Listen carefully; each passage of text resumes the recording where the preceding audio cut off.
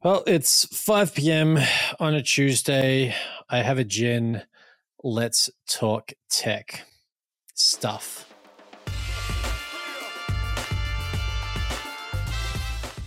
We were supposed to have Jeremy Nees, the Chief Operations Officer, the Chief Operating Officer. Some people say that different ways, joining us, but he has got a terrible bout of gastro. So thoughts and prayers, and we'll see him next time. How are you, Nick? You good? Some TP. I'm recovering. I apologize for the croaky Morgan Freeman voice that I'm trying to do, as well as all coughing. Sounds good. Just go with it now. It's my life. Yeah, post-COVID. How was the COVID experience? What you thought it would be, or much, much, much, much worse? Much, much worse. Yeah, I was expecting the seasonal cold, and I got left with the razor blades in the throat and coughing for about 2 weeks straight now. So that's grim. Yeah, it's been exciting, but it's the fatigue that gets you. I still think it's. I'm not sure if it's COVID or just absolute body closing up shop on you after our week together in New Zealand, but that's okay. Look, this could just be what rock bottom feels like, and we'll just never have to repeat that again. No, we will. We will have to repeat that again. We will. No, because that was when we were last in New Zealand. We were together recording the last episode of this, and it was that week. Was that was after our week of chaos, seeing our partners and it was after the week of chaos. Yeah, I went down to that course for 3 days, and then caught it on the return. Right. Okay. So it's Christchurch's fault. Okay. Yeah, it seems to be the place to get it in New Zealand.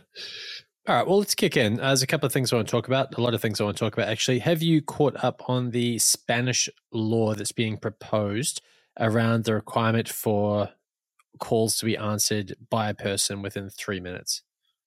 I have, because I read your notes. So very exciting. Got in there. Okay. I finally found it. And that does sound pretty interesting from the Spanish there. And I think it's also going to have like 24/7, 365-day support around the clock. You did read the notes. Guns blazing. I did. I went all in. So if that was to be done here, how many companies would struggle to even get close to a 3-minute answer time by a real person, particularly when I think the proposed law is saying utilities have to do this. Any company over 250 workers or 40 million euros in annual revenue have to make that happen. I think they can, but it's going to squeeze their margins, and it's going to be like, yeah, we answered it. Please hold. Yeah, that's it. That's it. Like, how substantive does the actual answer have to be? It's got to be some kind of meaningful outcome. Like maybe like first resolution within an hour would be, a far better metric than answer it within 3 minutes and sit on hold and call center hell, which most people sit in when you get to 250 million in telco. But isn't that interesting though, how well-intentioned ideas, when targeted around the wrong metrics, get completely unintended consequences? Because I think you're right. Like, to avoid, what was the fine? It's something like 100,000 euros. So you've got, all you have to do is have someone answer the phone, at least it's under the proposed legislation as it was reported, going, like you said, like, hey, yep, got your call, please hold for another 3 hours. Like, basically, you're not achieving anything except getting a vanity metric that says, yep, we answered every call within 3 minutes. But customer experience remains terrible. Could be interesting. A new tier 0, which is just the answering tier. You don't even get first level escalation. It's just pure crap. So what you're saying, business opportunity. Tier 0 call centers. Tier 0 call centers. Outsource tier 0. Let's do it. Don't even have to speak the language. Just answer. We? Well, it's Spain, so we could just be like, no bueno. Please hold. No English. But I guess the key thing here, I suppose the key takeaway for me is that internationally there's just an omnipresent frustration at the ability to get customer service in utilities within our sector in a reasonable time frame. I know I was actually on the phone waiting for Air New Zealand for about 4 hours the other day. Well, that's not quite true. I waited for the better part of an hour. The repeating message was saying that we might have to wait 4 hours. And, I have the whole, here's just me, just humble brag, but I got the whole elite status thing with Air New Zealand. So I was like, yep, this should not be too bad, but apparently not the case. So it's not just utilities, but it really does impact the customer experience. And yeah, I don't know. I'm not sure the legislation is the right play, but it's just a reflection of, I guess, that pervasive frustration. I'm a big fan of minimal legislation, and particularly when it comes to how to answer your bloody phone. Like, that is overreach. You struck me as a guy who would be all about government jumping in and telling companies how and when to answer customer inquiries. No, definitely not. I mean, I love my processes. I love my compliance, but I hate government overreach. So anarchist. It's probably a podcast in that. probably a podcast in that.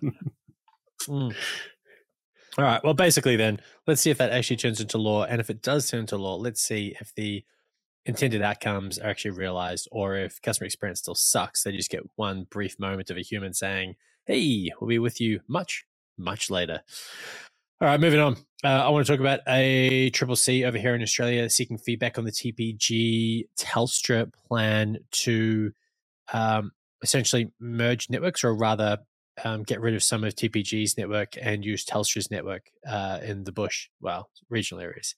So the background here is that when Vodafone and TPG merged, there must have been some calculations made around the ability to get rid of some of the infrastructure, the cost-intensive infrastructure, in less sort of economical areas to deliver mobile broadband. And TPG, the new brand, which incorporates the Vodafone entity that was merged, have struck a deal with Telstra where they will essentially share resources and close down a whole bunch of assets in turn. So Optus obviously is having a lot to say about this, saying that it's going to decrease competition. It's going to leave people in regional areas with very few options, that at best you've got a rebadged version of the same network versus another, that being TPG or Telstra. There's about a 14-day period, probably about 10 days left, I think, if I've got my dates right, where ACCC is seeking feedback on this.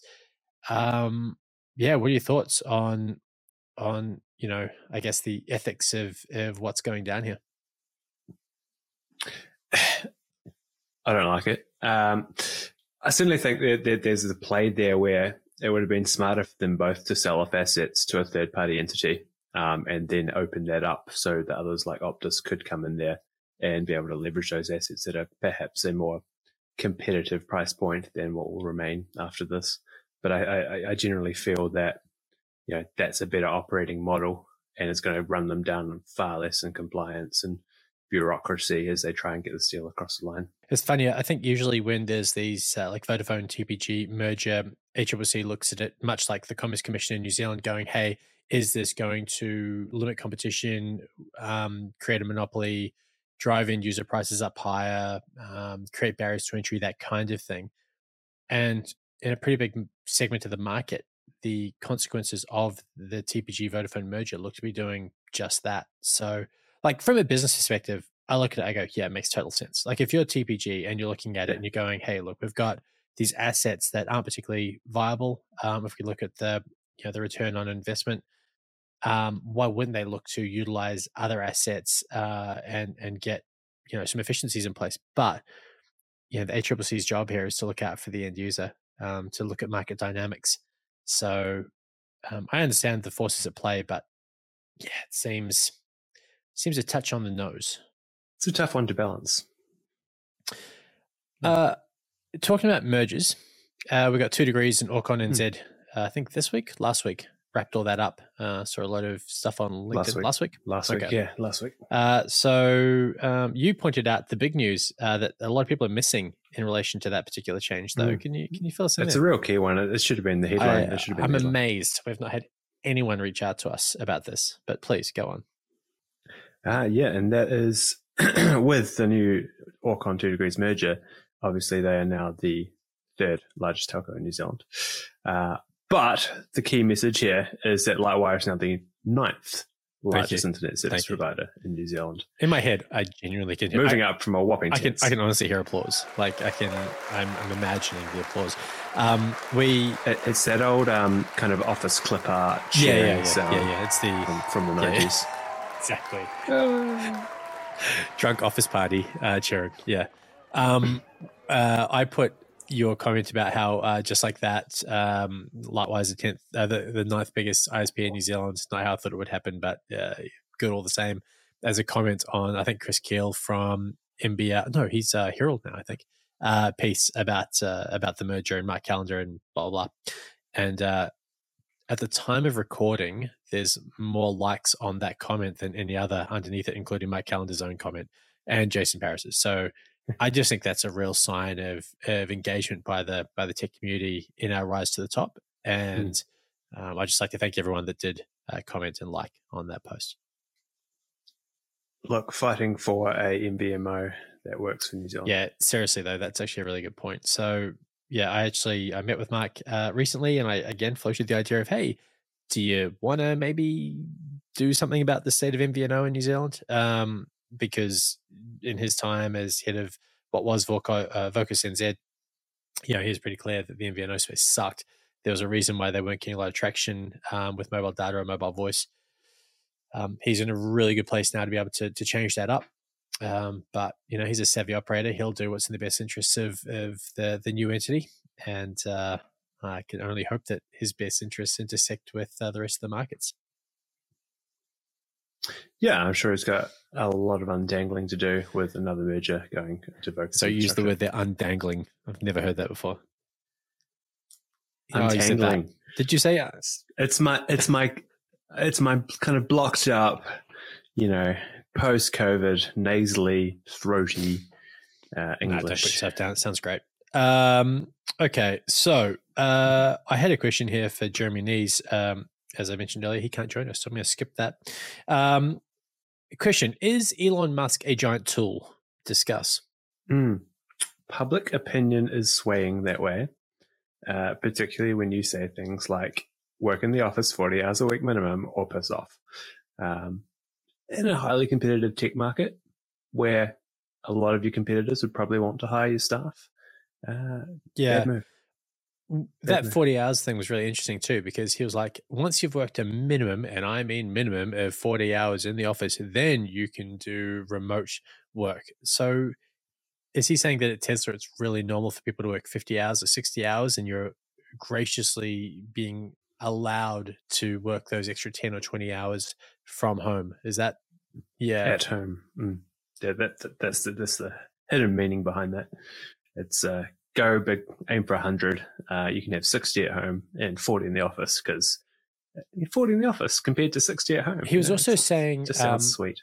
The office isn't any office. It's the office that you're most related to. E.g., you can't, be at some Californian office if the sphere of your influence largely relates to, say, Texas, or somewhere else. So he's being very specific about it. And to your point about tech shortfall, it seems like a weird time to be presenting yourself in a way that makes a lot of people go, would I want to work for Tesla? No, I'm a smart human. I'm going to go work for that other tech company, whatever that might be. I mean, maybe the proof is in the pudding that his little new robot, and I say little as I hate that because it's so just takes it down a notch, but that new robot of his, which looks pretty cool, maybe he's got them all lined up. Maybe he doesn't need the executive team. He's built his own robotic executive team. Tinfoil hat conspiracy theory stuff there, but I'm sure the people over at Amazon would love to do an Alexa version of that and would be happy to take the executive team.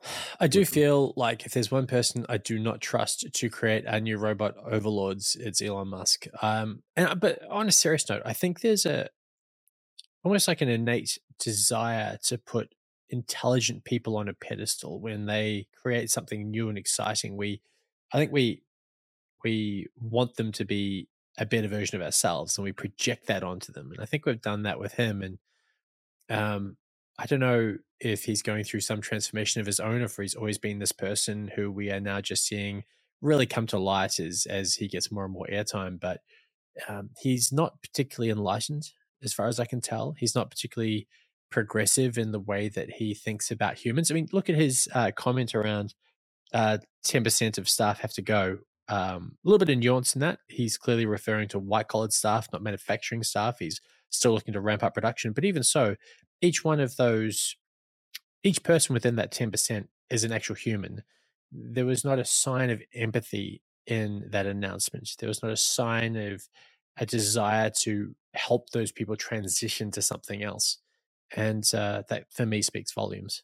I think that's a bit of US culture there as well, though, because, I mean, it was a big week in tech with everyone going, basically, let's just downsize the workforce by 10%. He wasn't the only one to say that. What else did you see? What they've were all the echoed the same thing. So what else did you see? It may have been, I honestly, I can't remember off the top of my head. I'm going to blame the COVID brain, but I think it might have been Amazon or one of the other big ones. But there is that it's purely a numbers game. That's interesting though, because I was saying this to Romain, our ever present but never on camera producer, that just before we started recording, actually, that I saw a post on LinkedIn earlier where it was a guy, I can't remember the name, sorry, so I can't give any attribution to this, but he posted something like another tough week in Martech, where I've just spoken to another couple of people who've been let go, really tough time. And from where I sit, I'm like, what tough time? Like skilled talents are really hard to find. We're seeing record, low unemployment rates. Market participation is an all-time high. There seems to be either a transition happening, and we're just sort of seeing the end of one set of metrics, which is the almost full employment, and everything's really short in terms of skills and really expensive, and the emergence of a new, narrative coming out, which is, oh God, everyone's being laid off. Or there's like a two-paced thing going on where it's very specific segments that are seeing some impact. What's your take? I think in Martech particularly, there's probably a lot of useless people. No offense. Maybe the thread, no offense. Certainly not to the ones that are good at the jobs. But, that term recession and shoring up the cash flow for the months and years to come, it's just an excuse to get rid of people and get rid of the bad eggs. And if you've got, employment law that perhaps allows you to do that with a swish of your pen and they're gone, I think a lot of firms do that, particularly those that are, listed and need to deliver some kind of shareholder return when there's, drying up sales. And it's a similar thing where companies have a clause that, particularly in regulated environments, where they're allowed to enact rate of CPI adjustments for their price points. Often a period of high inflation is an excuse for them to really just ramp it up, take it to the max. It's one of the few opportunities they'll have to do that. So I think to a certain extent, I certainly see a point where, high inflationary period with a lot of talk about recession allows you to do a lot of things, that are in the best interest of the business, but perhaps not directly related to the environment you're working within. Yeah, I think so. And, I imagine that's going to be the next 6 months. I don't think it's going to be a one-off. This is the June special. It's going to be a through to Christmas type thing. Well, that's fun. That's something to look forward to. Cool. Okay, let's talk about the next thing I had, which I sucked in. I didn't have in my notes, so you don't even know I was going to talk about this. It's up in the old brain. But consumer health metrics. No. No. And also in the notes, I didn't say consumer, I said customer. But anyway. Customer, I know. I was just testing. Cool. No, I am talking about, I want to talk about, these gins are strong, I have to be honest. They're, maybe I haven't eaten enough. Navy strength or Navy plus? I think it might be Navy. It's the lightweight branded gin, by the way. It's really quite good. Yeah, anyway, comment for a bottle, sure. I guess. If someone listening to this messages me on LinkedIn and says, I would like one of those bottles, and you're one of the first 5 people to say that to me, I will make sure you get a bottle, and it's really quite good. Okay, but anyway, what I was going to say is, in the UK, they're starting a trial, the biggest trial to date of the 4-day working week. I believe there was 70 customers with 3,000 employees. 70 companies with 30,000 employees. I'm like slightly more than 50% sure I've got that right. And it's trialing the 4-day working week with the idea that it's going to decrease the impact on the environment for those companies with reduced commute and probably just reduced commute, and that it will improve employee retention, and through having a super motivated workforce who loves their job and is refreshed and all that kind of jazz, that they're giving a greater customer experience. From where you sit, and like you manage a team of BDMs and AMs and sales support, what do you see the blockers for that in your role? I mean, the starting one is if you're working in markets that don't have the day off that you take. So if everyone in your company takes the Monday off, whether that's a regulated public holiday as an example, or that's the day that everyone takes off because you now work 4 days a week, you are going to have tough, I guess a condensed work week to get back to those customers. They're going to have a bad experience. Hopefully they're not from Spain, because then you're going to have some regulatory good callback there. issues. I like it. With your call wait times. Yeah, just like to tie it all together in a nice little knot. But no, I mean, we just had a public holiday here yesterday, Queen's birthday. Probably one of those ones we don't really need in New Zealand anymore. Ooh, Republican monarchy. Let's come back to that. Oh, Republican. There we go.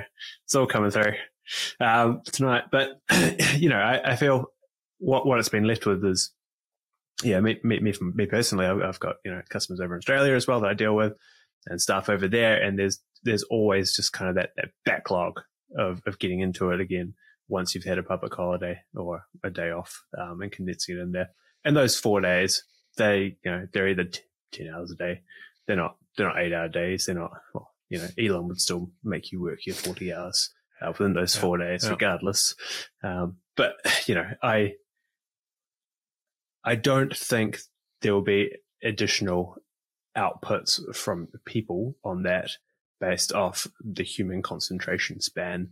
Just stretch another kind of couple of cycles of half hours to get that out in the day. It's not going to be there. I feel like I try and frame conversations or decisions around customer experience. Like, how would the customer benefit from this? I get the argument that people are going to be refreshed and love their job and provide a great experience, but only if there's even more staff to cover the day they're not doing. So if I look at our company, we would have to actually employ more people to do the same amount of work. To do so. You can't just do that without increasing costs to ensure that you're still profitable and can pay those people. So would the end customer be prepared to pay more to buy from a business that is running a 4-day work week?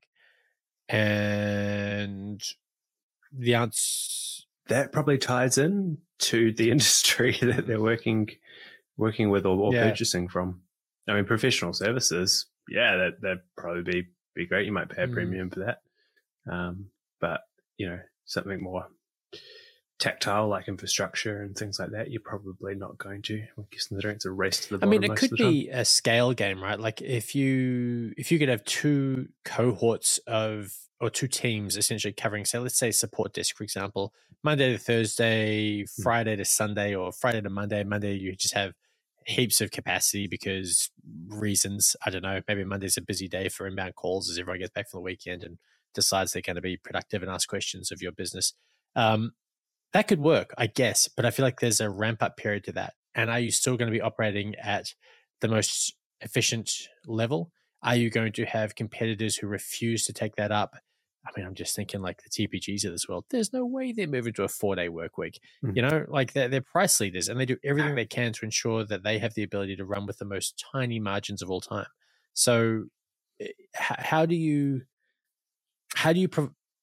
or maybe that's it's retaining talent by offering that and then offshoring the rest, which doesn't result back to the customer experience, but comes back to reduced cost and all that other stuff. Gross. So. I don't know. I really like the idea. Like I do. I think who wouldn't want to work a 4-day week? Who wouldn't want to offer a job to the best possible candidate that says, hey, we're going to pay you market rates and you have to work 4 days? Of course, that'd be amazing. Every bit of business success starts with having the right people on the bus. And one of the best ways to get the best people on your team is by offering them what other businesses don't. So there's going to be the early adopters in certain industries where it's possible and it's awesome. I just am yet to really see how it's viable in a price-driven industry like ours to It has to be output driven. It has to be. Because 4-day, I don't think 4-day work weeks particularly work, but it should entirely be flexible based off your output and when customers need you. I had a customer call me. I spent half an hour on the phone with them on Saturday. We had a great chat, 28 minutes of chatting and 2 minutes of business. But it was, it was all good. And he just had a question. But he's changed up the way he works. So he now works weekends and then has Tuesday, Wednesday off because that's what he needed to do for his company and for his relationship. But if that was for everyone to start taking this kind of every day is a kind of a work day, and there's just some people work that day and don't. It'd be utter anarchy because you never know when you're going to get a response back from someone. Like, not to throw any ideas out there, but so I think in my role, I could probably work a 4-day working week, and maybe I'll start that tomorrow. But there's a lot of other people like you, for example, who just book some podcasts. It's fine. I just save files in weird places and give them strange names, and then challenge you to go find them with no forewarning given. But it is. Chaos drops. But so let's just say I could go to a 4-day working week, and I'm sure that's fine without question. You certainly couldn't for a whole range of reasons. But I think the point I'm trying to make here, the labored point I'm trying to make, is that it's role specific. Within a business, there will be people who can work 4 days because they can prioritize their time, maybe chuck in a couple extra hours, which isn't the point of 4-day working weeks, but it could probably be done. But there are other people who, while they might not be busy every hour of every day, they need to be there. They need to be available. Support roles, sales roles, provisioning roles, all that kind of stuff. They can't just go, sorry, Fridays are off for us. If you need something on that day, see you Monday. Like it does not work. So that's when you get back to then you augment the size of the team. Is that viable in a very tight market? Almost certainly not. One could almost argue that this trial has been done over many decades with salespeople on a Friday afternoon. Yeah, that's interesting. That's contentious. And how did that work for everyone? They just knew not to call on a Friday afternoon. Not with us. But that's a foreign. But that was certainly an industry norm for a long time. I think is what you're talking about there. Maybe 4.5. Yeah, but morning was just them doing paperwork. So those are the old days. I heard stories back in the day of, particularly with rugby players, that would back in the amateur days, and even in the early professional days, they'd be working for breweries mostly, beer companies in New Zealand, and they'd have these jobs, and it was like, Friday morning was paperwork day, and then Friday afternoon was on the drink, and it was just a known. It's just how it was. But nowadays it's got very professional, and everything's tracked. The vehicles are tracked, and they've got their iPads with their order summaries, and it's all, the fun's gone, I guess is what I'm saying. Glory days are over. Sucks to be us. All right, look, we're going to talk about customer health metrics some other day, because under the current chat vibe, it seems kind of lame, but I'm looking really forward to the chat with Marnie Stockman, who I'm meeting with, I think, next week. We're meeting with her next week. Yep, cool. Who wrote the book on customer success for MSPs, and we'll talk to her then. But, mate, if you're happy, I'm going to let you go because you are still recovering. I appreciate you joining us late in the evening, although I do enjoy this time of night for recording because it allows a drink or two without me feeling like I've got a problem.